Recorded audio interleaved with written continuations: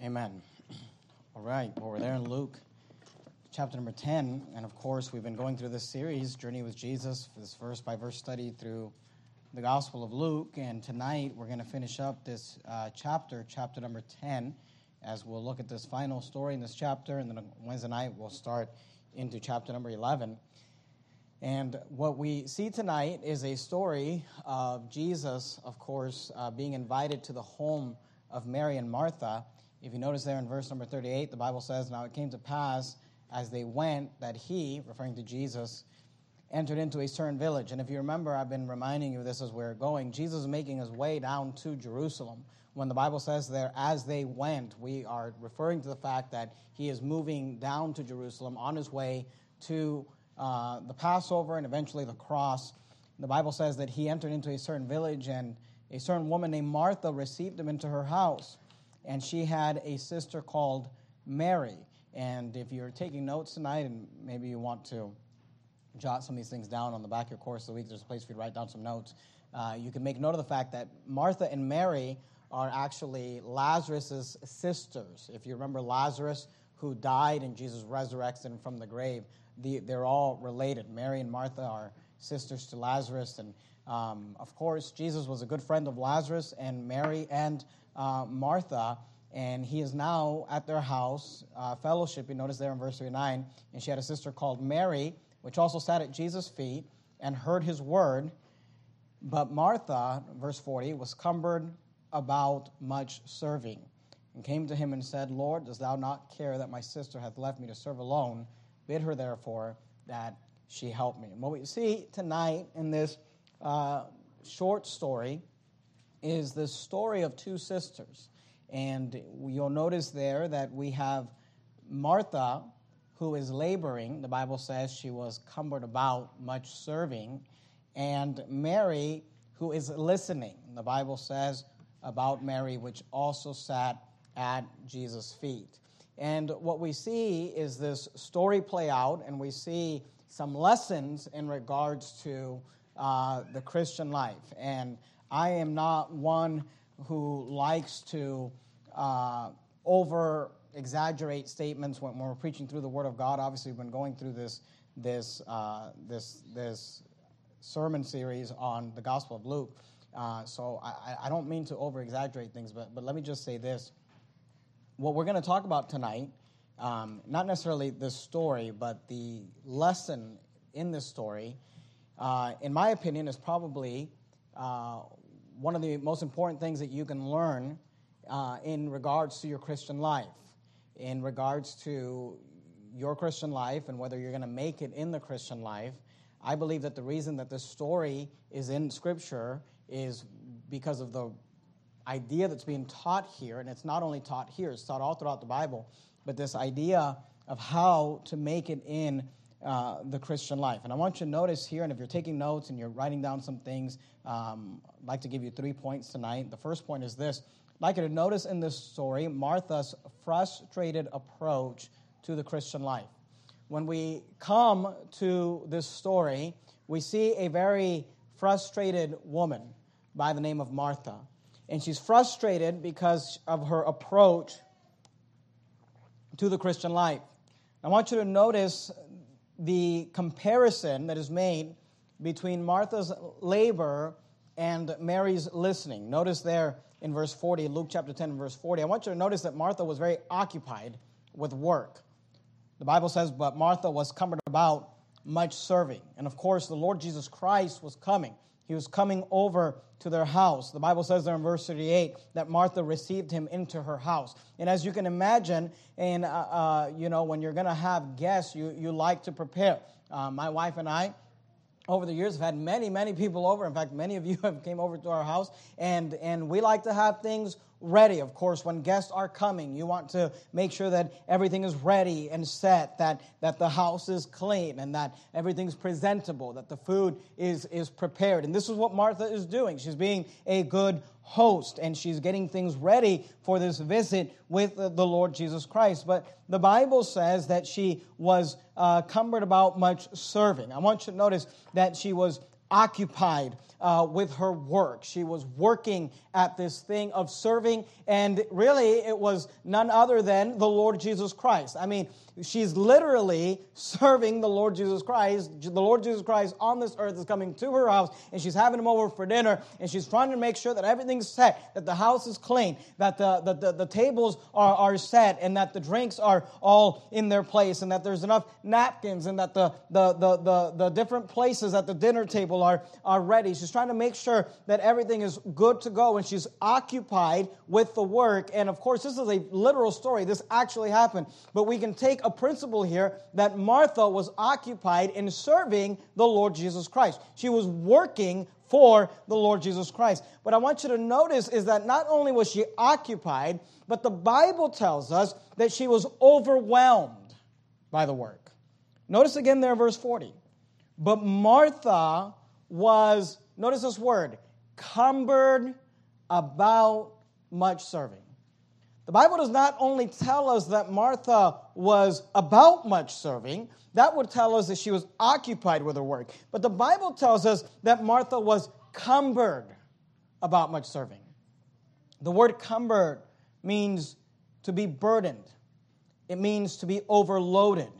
If you remember, and I won't have you turn there, but there's another story of a tree in which Jesus is looking for the tree. In the parable, we're told that he's looking for this tree to produce fruit. And when the tree does not produce fruit, he says, why cumbereth this tree the ground on which it is? And the idea is that the tree is burdening and overloading the soil in that area. And he says, look, if this tree's not going to produce, we need to get rid of the tree because it's cumbering, it's overloading, it's burdening. And this is what the Bible tells us about Martha, that she was overwhelmed, she was overloaded, she was burdened, she was cumbered about much serving. Now I want you to compare Martha's labor. She was occupied and she was overwhelmed. And I want you to contrast that with Mary's listening. Look at verse 39. And she had a sister called Mary, which also, I want you to notice that word also. The Bible says she also sat at Jesus' feet and heard his word. When we see this story, the fact that the Bible tells us that Mary also sat at Jesus' feet, the idea is not that Mary was this lazy sister who allowed Martha to do all the work, get the house picked up and everything arranged and get the meal ready and prepared while she sat there and did nothing. But what the Bible tells us is that both Martha and Mary were busy about the work of preparing the house, preparing the meal, getting things ready for this visit with the Lord Jesus Christ. She was also working alongside Martha. The difference was when Jesus showed up, she stopped working and she also, alongside her work, she sat at Jesus' feet and heard his word. The difference between Martha and Mary is that Mary was not only working, but Mary was also communing with the Lord Jesus Christ. Mary worked and Martha worked. But Mary sat down to commune. She sat down to fellowship. She sat down to hear, the Bible tells us. Look at the last part of verse 39. And she heard his word. And I want you to understand something about this story.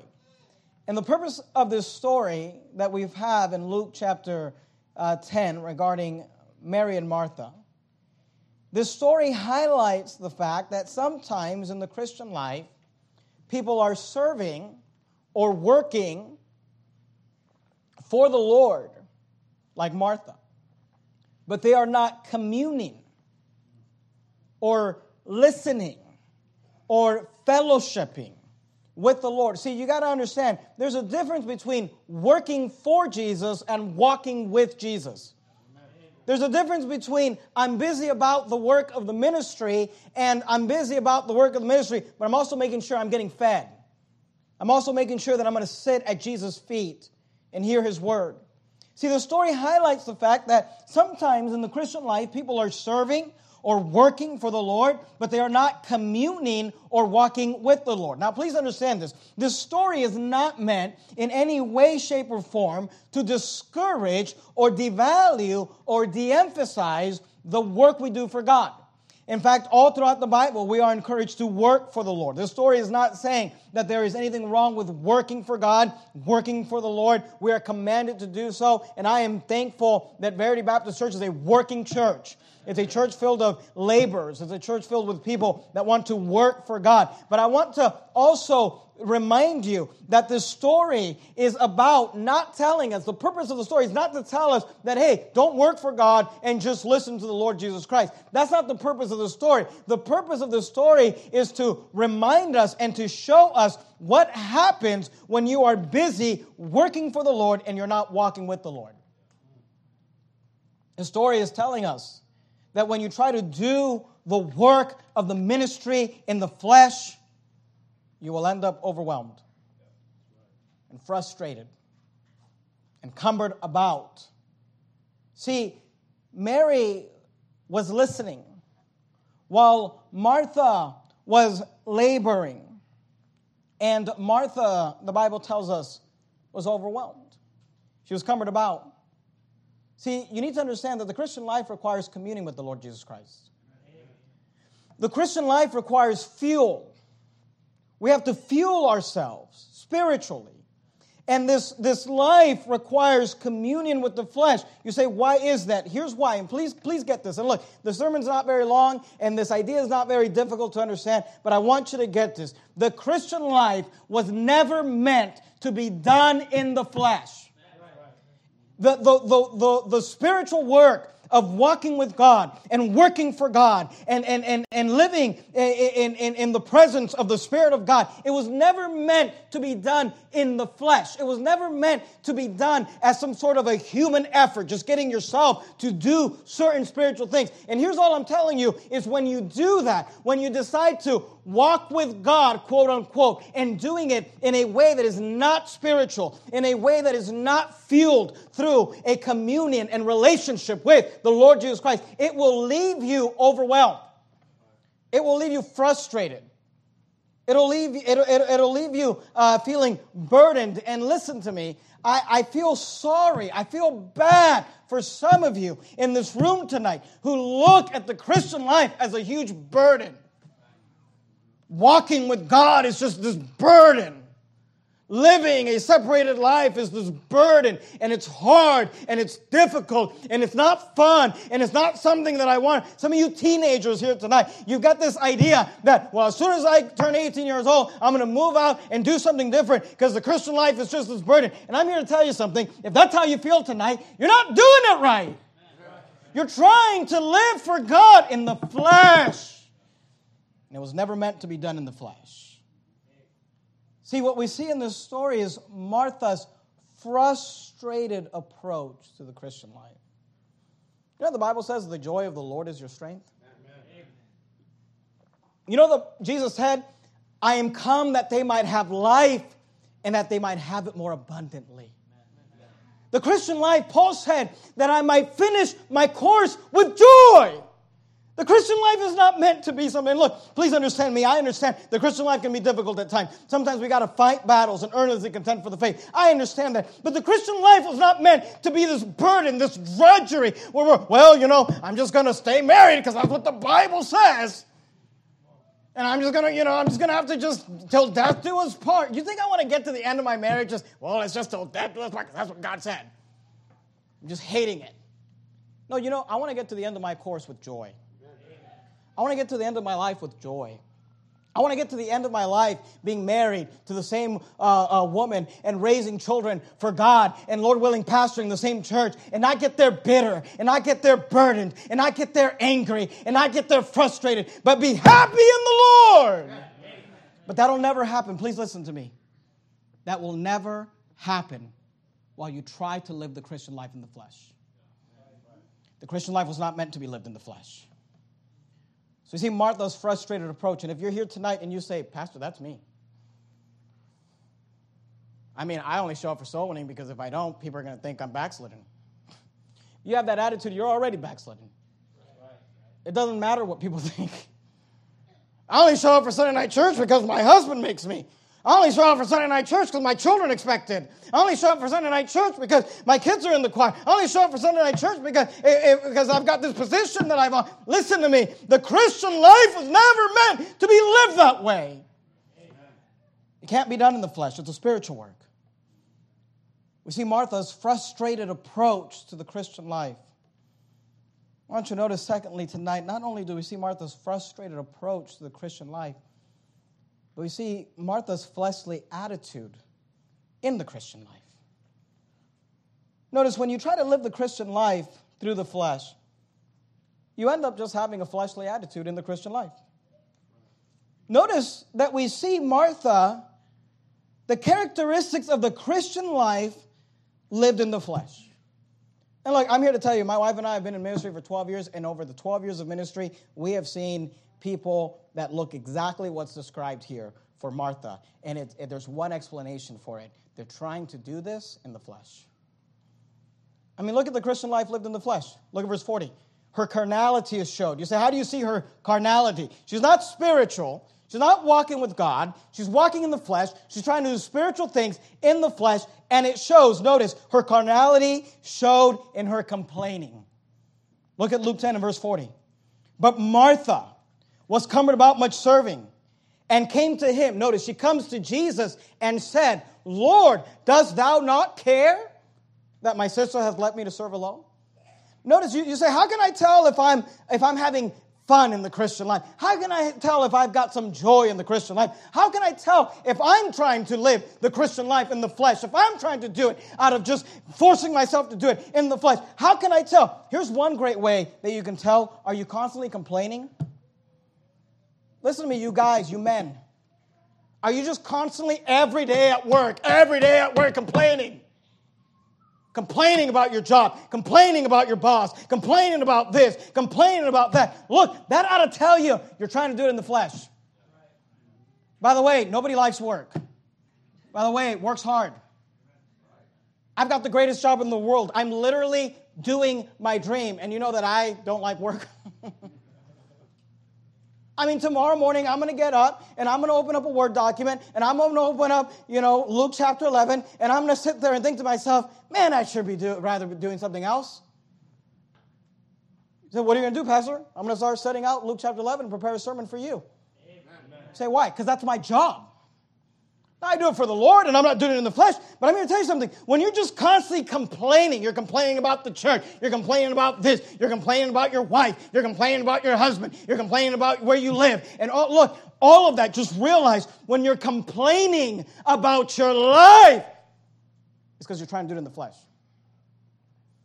One of the signs of spirituality is contentment. Amen. Is satisfaction. The Bible says complaining is idiotic. For we dare not make ourselves of the number, or compare ourselves amongst ourselves. For they that compare themselves among themselves, the Bible says, are not wise. Amen. We see that her carnality showed up in complaining. Lord, dost thou not care? But I want you to notice, not only was her carnality seen in complaining, but her carnality showed up in comparing. And by the way, complaining is always connected to comparing. But Martha was cumbered about much serving and came to him and said, Lord, dost thou not care? Notice her comparison, that my sister hath left me to serve alone. She's comparing herself to her sister. And let me tell you something. We won't take the time to turn it. I've preached many sermons out of it. But there's a very interesting psalm in the book of Psalms where we have a man named Asaph. And he says that he almost quit serving God and he quit on God because he got his eyes upon the world. And he began to see the successes of the world. And he began to see the riches of the world. And he began to see the wickedness of the world. And when he began to compare himself to those people, he said, I almost quit on God. That's the road that comparing leads you. Comparing leads you to complaining. Notice the third thing. Her carnality showed up in her criticizing. Look at verse 40. But Martha was cumbered about much serving and came to him and said, Lord, dost thou not care that my sister hath left me to serve alone? Bid her, therefore, that she help me. Here we have a woman complaining, comparing, criticizing. This is not how the Christian life was meant to be lived. But this is literally how some of you live your lives. Just everything's negative, everything's hard, everything's ugly, everything's bad. I don't like it. You say, why is that? Here's why. Because you're trying to do a spiritual work for God in the flesh. And your fleshly attitude is seen. We see Martha's frustrated approach to the Christian life. And we see Martha's fleshly attitude in the Christian life. See, the Christian life lived in the flesh looks like this. We've had church members like this. They're just constantly complaining, they're constantly comparing, and they're constantly criticizing. And that'll tell you that what comes out of your life is a fruit of what's inside. Because if you're walking with the Spirit, you know what will come as a result of that? The Bible says the fruit of the Spirit is love, joy, peace, long-suffering, gentleness, goodness, faith, meekness, temperance. So how do I know if I'm walking with God? Do you have love? Is love coming out of your heart, your mouth, in your life? Joy? Are you joyful? Because you're not joyful if you're complaining and criticizing and comparing. Love? Joy? Do you have peace? No, I'm just constantly anxious. Well, then look, let me just help you with something. That didn't come from the Holy Spirit. The Bible says that God has not given us a spirit of fear. I'm constantly stressed out about how things are going to happen in the economy and the president. Let me tell you something. If you're walking with the Spirit, you'd have love, joy, peace, long-suffering. You'd be patient. You'd be long-suffering with people. You wouldn't be flying off the handle. Gentleness, goodness, meekness, temperance. Say, what's temperance? Self-control. You'd have discipline. You'd have the discipline to get up early in the morning and read the Bible and go to work and do what you're supposed to do. These are all the things that come out of the Spirit-filled life. You know what comes out of the flesh-filled life? Criticizing, complaining, comparing. The Christian life's not meant to be lived. Look, it's impossible to live the Christian life trying to do it in the flesh. So we see Martha's frustrated approach. And to be honest with you, I'm very concerned for some of our people here at this church. Because it seems like you're very frustrated. And I'm here to tell you, you're not supposed to be living the Christian life in the flesh. You say, well, how are you supposed to be living the Christian life? Well, you're not. The Christian life is not meant to be lived in the flesh. The Christian life, you're there in Luke, go to John chapter 15. The Christian life is meant to be fueled by the Word of God. So what is the Christian life supposed to look like? Here's what it's supposed to look like. It's impossible to do in the flesh. Look, it's impossible for my wife and I to do what God has called us to do as the pastor and pastor's wife of this church. We can't do it. There's no possible way that we could perform the actions and do all the things that are required of us as a pastor and pastor's wife of even a church we run 200 on a Sunday morning. It's impossible. By the way, it's impossible for you to raise your children for God. It's impossible. Some of you I'm going to discourage right now. Some of you, I'm going to encourage right now. It's impossible for you to have a happy marriage. It can't happen. It's impossible for you to do that in the flesh. It can't happen. You can't have two individuals walking in the flesh and expect them to be married for decades and till death do us part and be happy about it. It can't happen. Which is why there's like a 70% divorce rate. Because trying to do it in the flesh is impossible. God never called you to do it in the flesh. See, the Christian life lived in the flesh is a failure.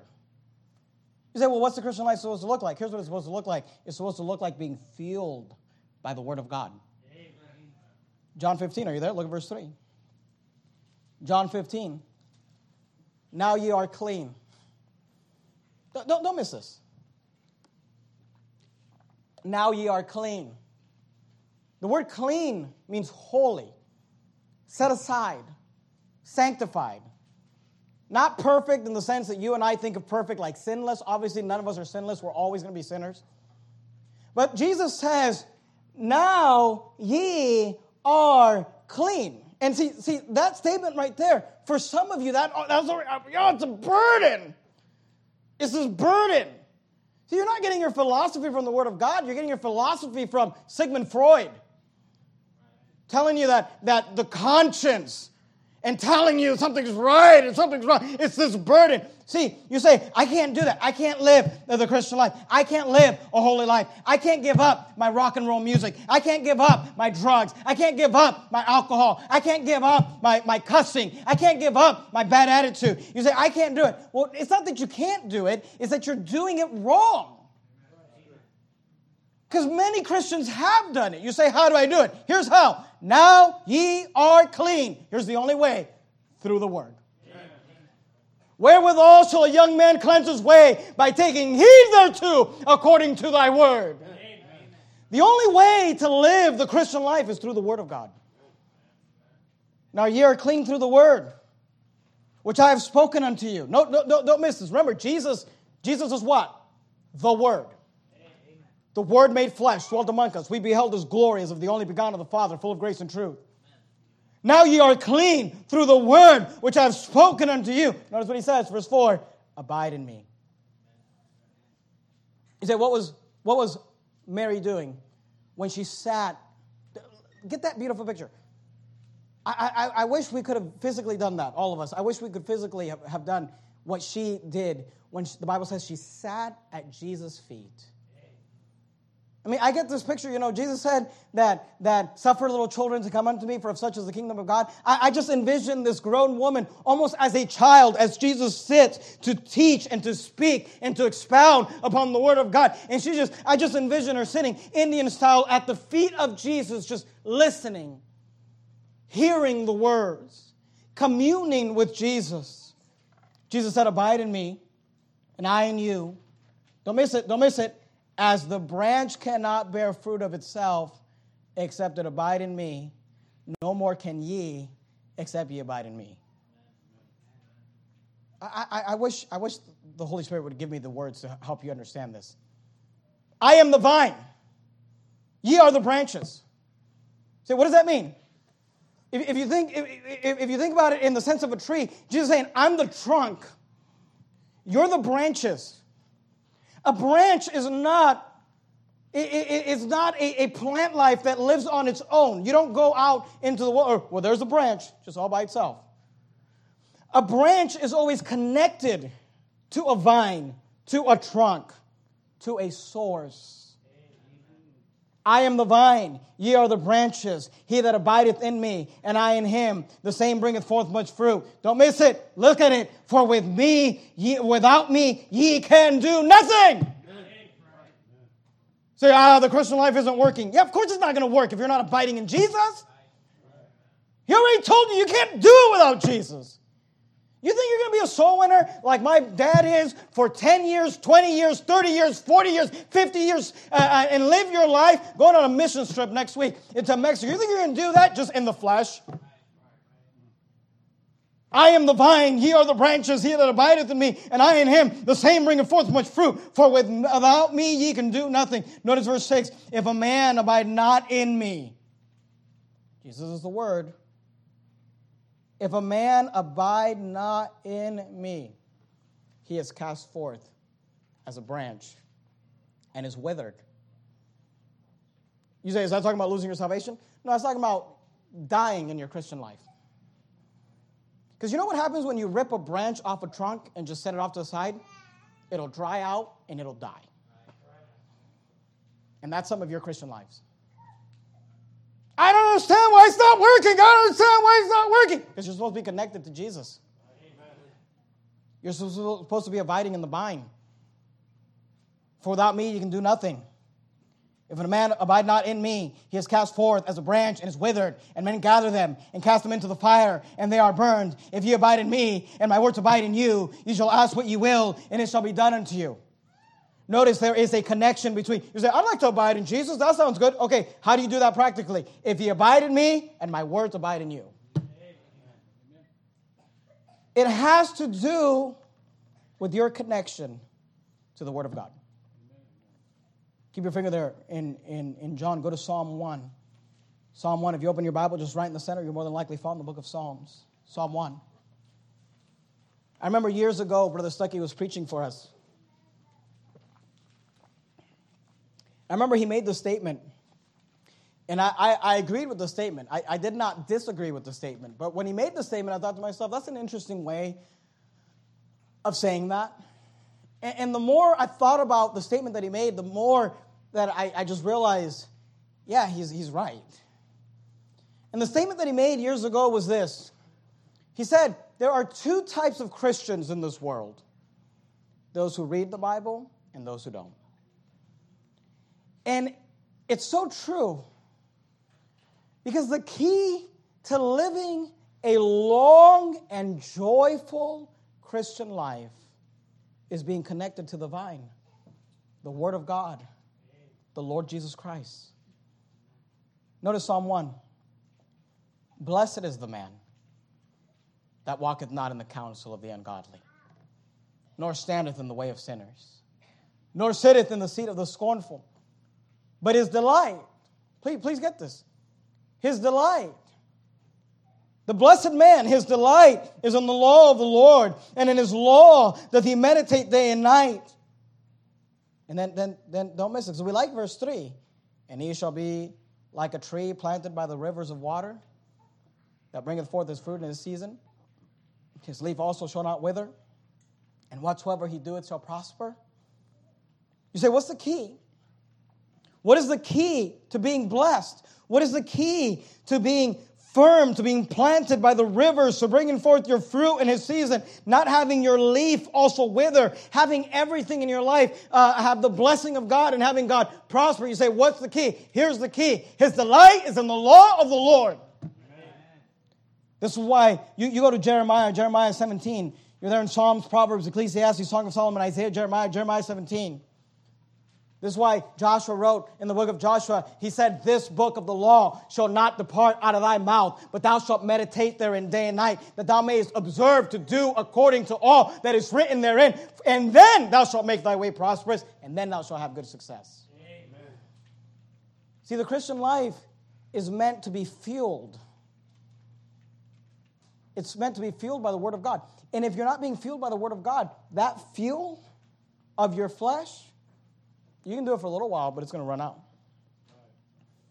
You can do it for a short amount of time, but it won't last.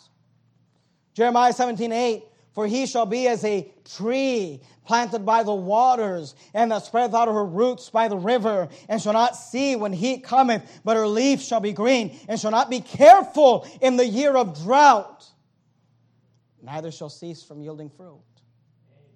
See, Brother Stuckey was right all those years ago. There's two types of Christians in this world. Those who read the Bible. Those who allow the Word of God to fuel them. Those who sit at Jesus' feet and hear His words. And those who just labor in the flesh. Well, I show up Sunday morning, Sunday night, Wednesday night. I serve and I volunteer. I go soul winning and I'm doing all those things. Yeah, you're doing all those things. But when you're not sitting at Jesus' feet, you'll be cumbered about. You'll be frustrated and fleshly. And it won't last. Go back to Luke chapter 10. I've brought this up so many times. I'm always just amazed at how accurate. I brought this up. I read years ago, I read this study that said the average quote-unquote Christian will live the Christian life for 3 years. When they make it past the 3-year mark, they're usually good until the 7th year mark. Over the years, it's uncanny. My wife and I have just been amazed, when people quit on God, and it's like, yep, it's like 3 years to the date. Or it's like, literally it's like 7 years, and it's like, they're done. It's like I'm a stinking prophet. And I wish I wasn't. Luke chapter 10. We see Martha's frustrated approach to the Christian life. We see Martha's fleshly attitude in the Christian life. Number 3, I'd like you to notice Martha's failing attempt at the Christian life. She's frustrated and she's walking in the flesh. Verse 41, and Jesus answering said unto her, Martha, Martha. One of these days, I'm going to do a study on all the times the Bible repeats the names twice. You know what's coming next is not good for Martha. When Jesus says, Martha, Martha, notice the wrong preoccupations. Thou art careful. The word careful means anxious. It means stressed out. The Bible says, casting all your care upon him, for he careth for you. Thou art careful and troubled about many things. He says, Martha, the problem, the reason you're so frustrated, the reason you're so cumbered, you're so burdened, you're so overwhelmed, the reason you're so carnal, you're criticizing and complaining and comparing, the reason for these things is because you have the wrong preoccupations. Thou art careful and troubled about many things. You're distracted with the wrong things. Go to Mark real quickly, Mark chapter 4. Mark chapter 4. You're there in Luke, just go backwards one book. Mark chapter 4, look verse 18. Mark chapter 4 and verse 18. And these are they which are sown among thorns, such as hear the word. Notice Mark 4:19. And the cares of this world, the worries of this world, and the deceitfulness of riches, and the lust of other things entering in, choke the word, and it becometh unfruitful. See, there's two types of Christians in this world. Those who put their roots down and get their fuel from something other than their flesh, and those who don't. She had the wrong preoccupation. Go back to Luke chapter 10.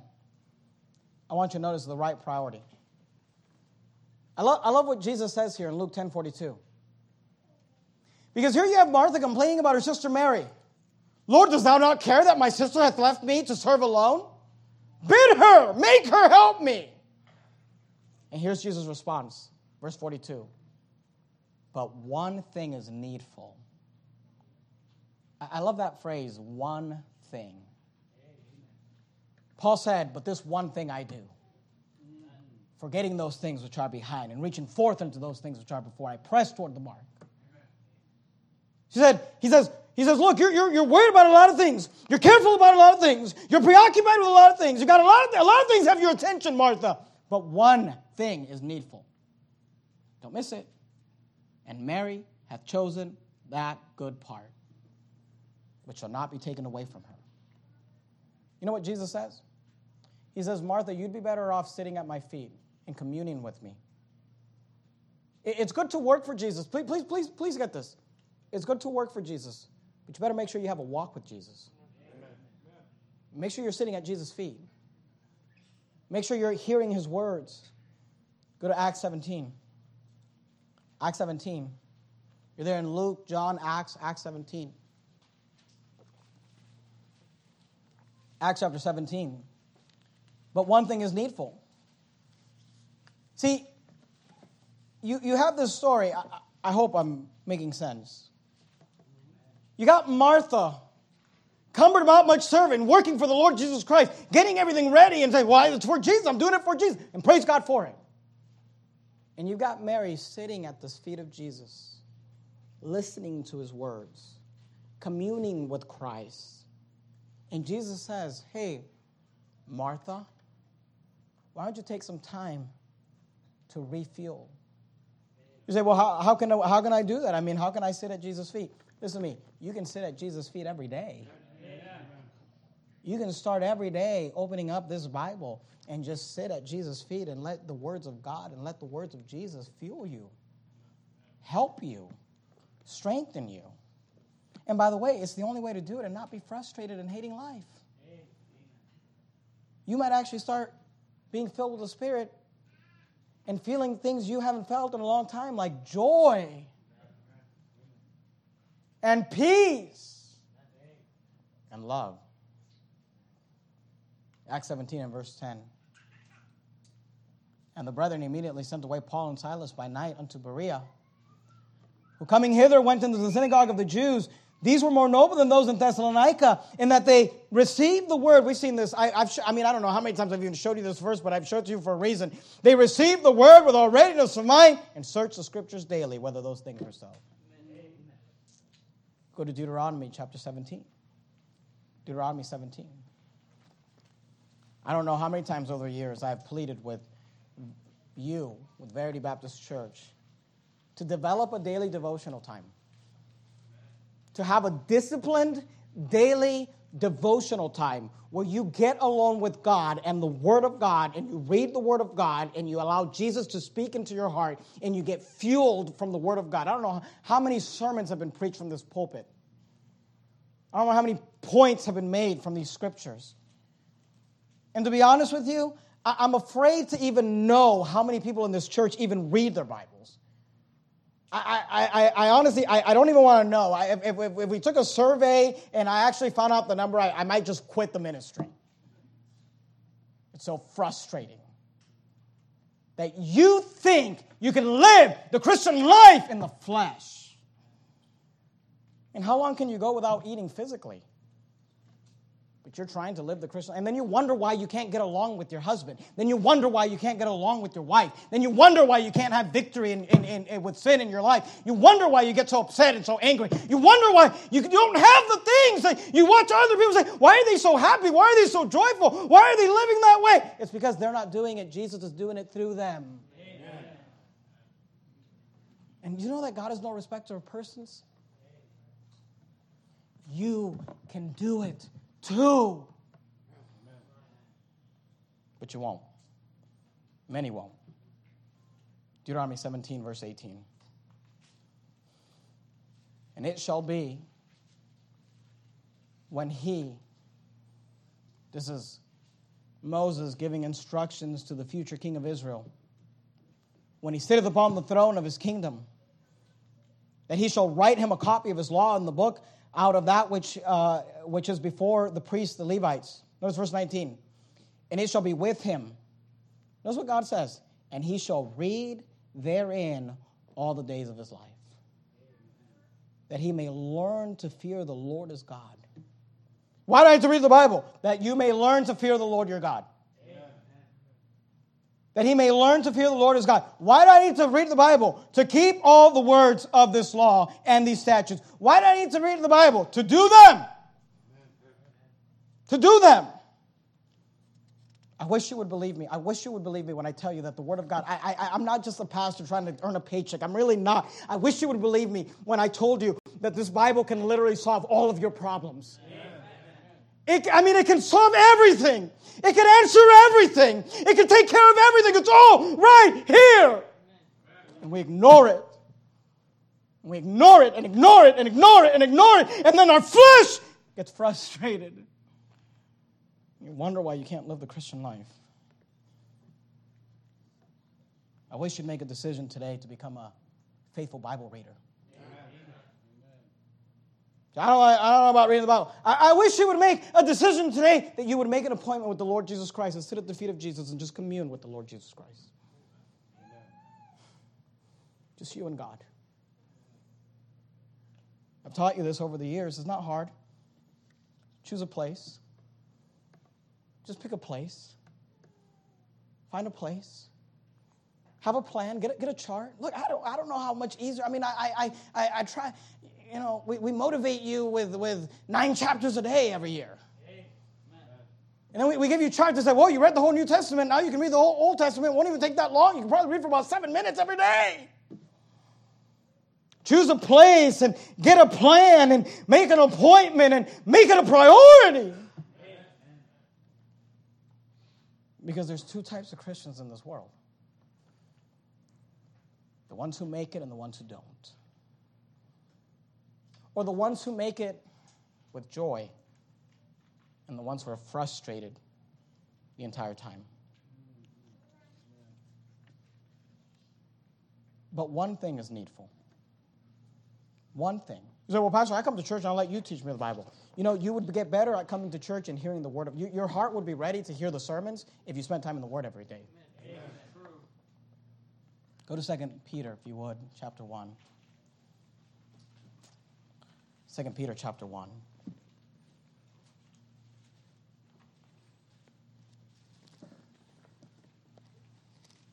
You say, Pastor, I think you're preaching at me. Well, good.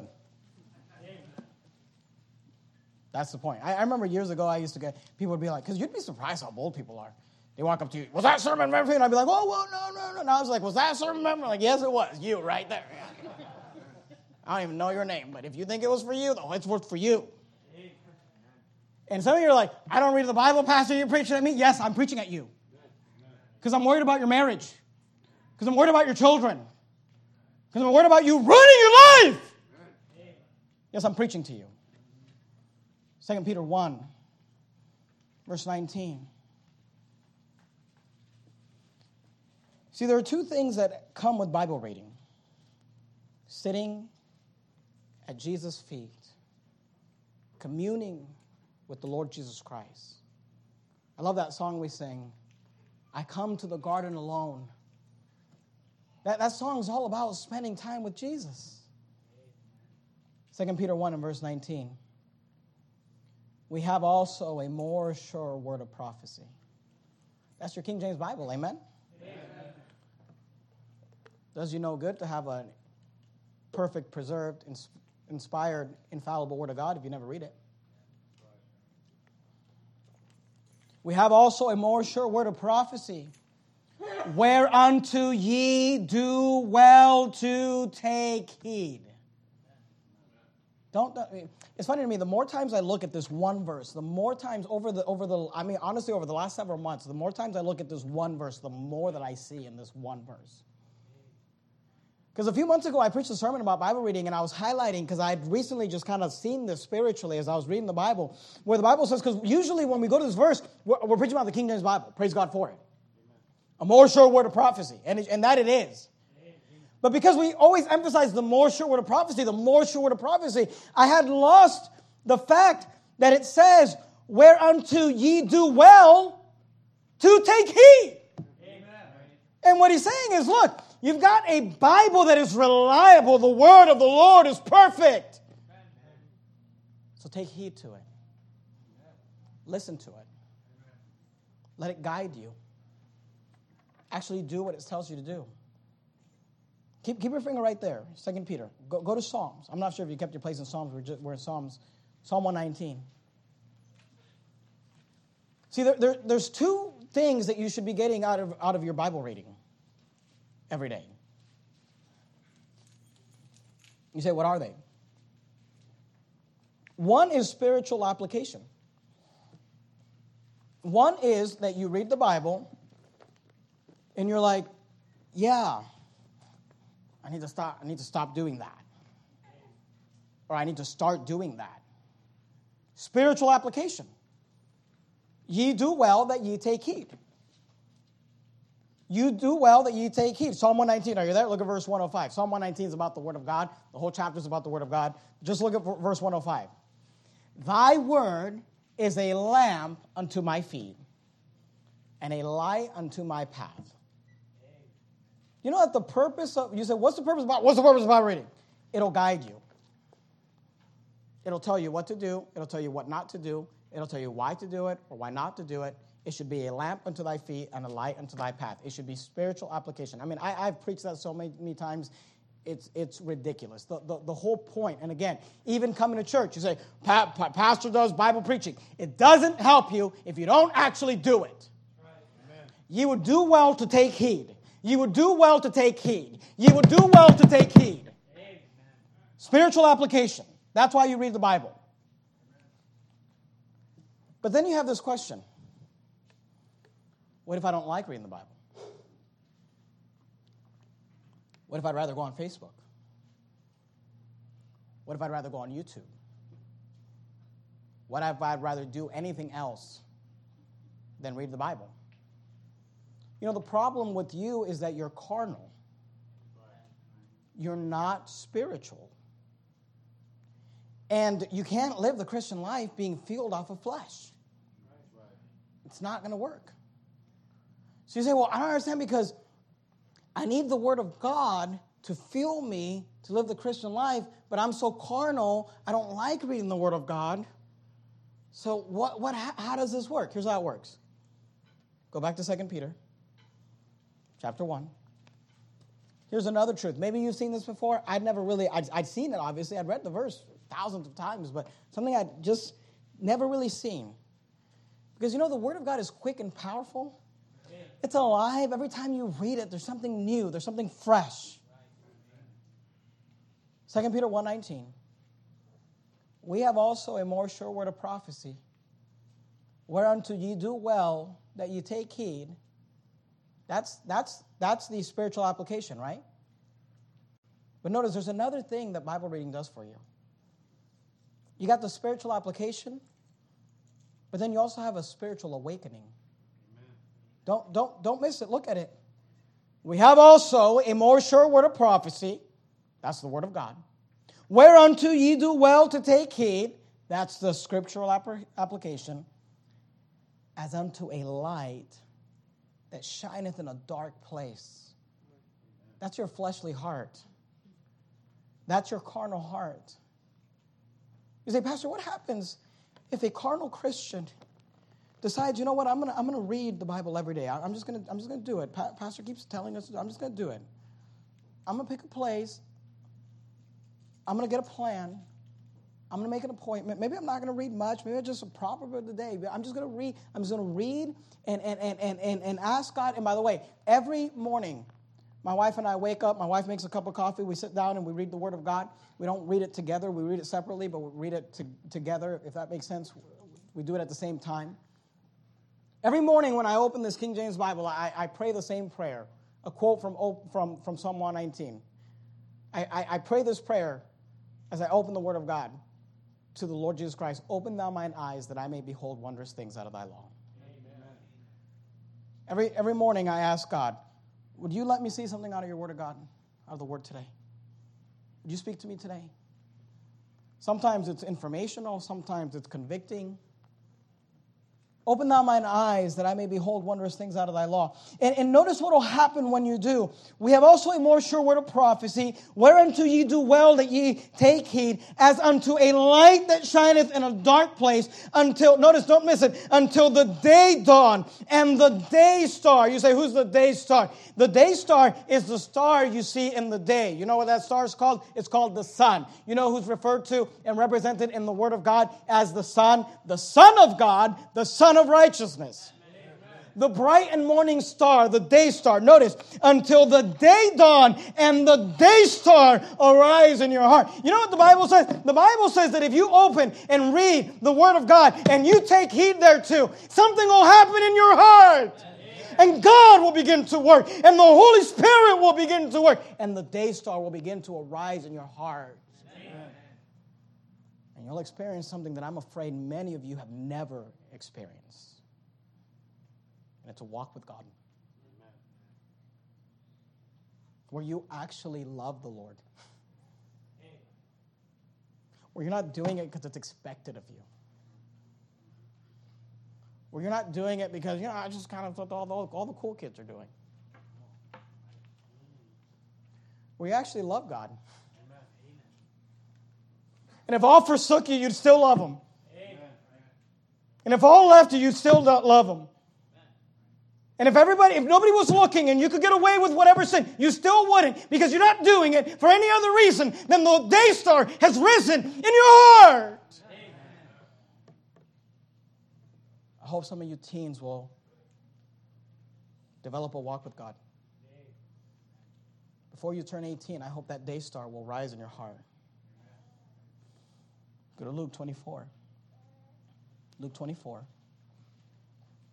I'm not trying to hyper spiritualize this for you, but I'm just telling you that there's something about a Christian who's walking with God. And it's just so clear. The Bible says if we walk in the Spirit, we shall not fulfill the lust of the flesh. Luke 24, look at verse 32.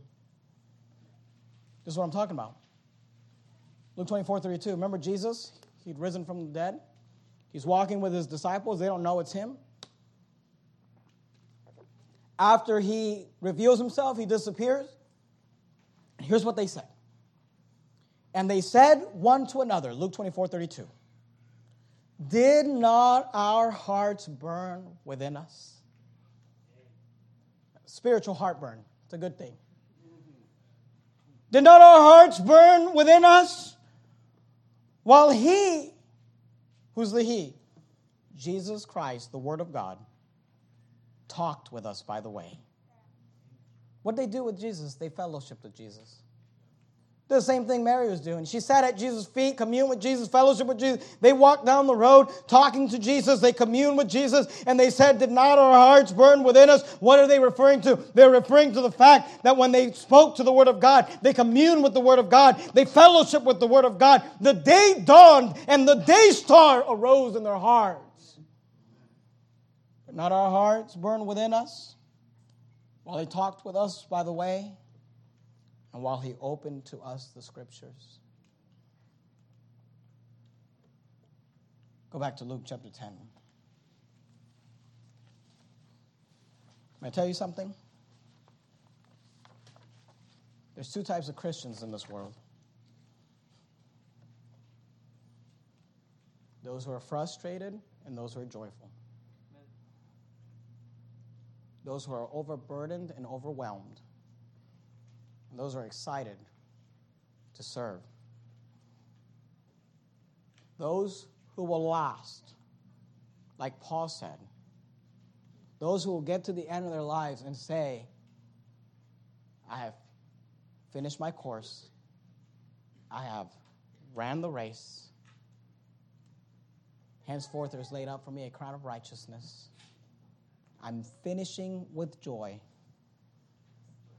And those who will quit. You say, why? Here's why. Because there are some Christians that actually walk with Jesus. And there are others that only work for Jesus. And working for Jesus was never meant to be done in the flesh. So we see in our story, Luke 10:38. Now it came to pass as they went that he entered into a certain village. And a certain woman named Martha received him into her house. And she had a sister called Mary, which also sat at Jesus' feet and heard his word. But Martha was cumbered about much serving, and came to him and said, Lord, dost thou not care that my sister hath left me to serve alone? Bid her therefore that she help me. She's cumbered. She's burdened. She's frustrated. She's not filled by the word of God. And Jesus answered and said unto her, Martha, Martha, thou art careful and troubled about many things, but one thing is needful. And Mary hath chosen that good part, which shall not be taken away from her. So here's a question for you. Which are you? I mean, I'm assuming you're here on a Sunday night. So I'm not worried about whether you're working for God. I'm just wondering if you're also walking with God. Are you Mary? Or are you Martha? Because one's frustrated. The other one's joyful. Let's bow our heads and have a word of prayer. Heavenly Father,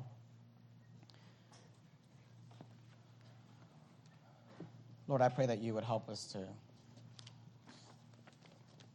understand this story. I agree with Brother Stuckey many years later. There are two types of Christians. Those who commune with Jesus and those who don't.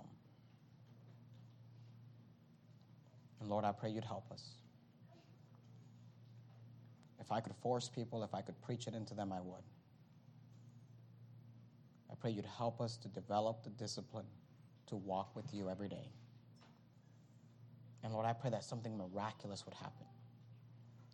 That the day star would dawn in the hearts of our church people.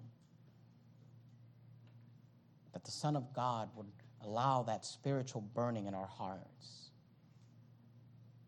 And that we would know, maybe for some, for the first time ever, what it actually means to be filled with the Spirit of God. In the matchless name of Christ we pray. Amen. All right, Brother Moses, come up and lead us in a final song. Don't forget, if you need to sign up for the soul winning seminar, we hope you'll do that tonight. If you've not yet done it, please help us with that. And I realize you've got to maybe make some arrangements.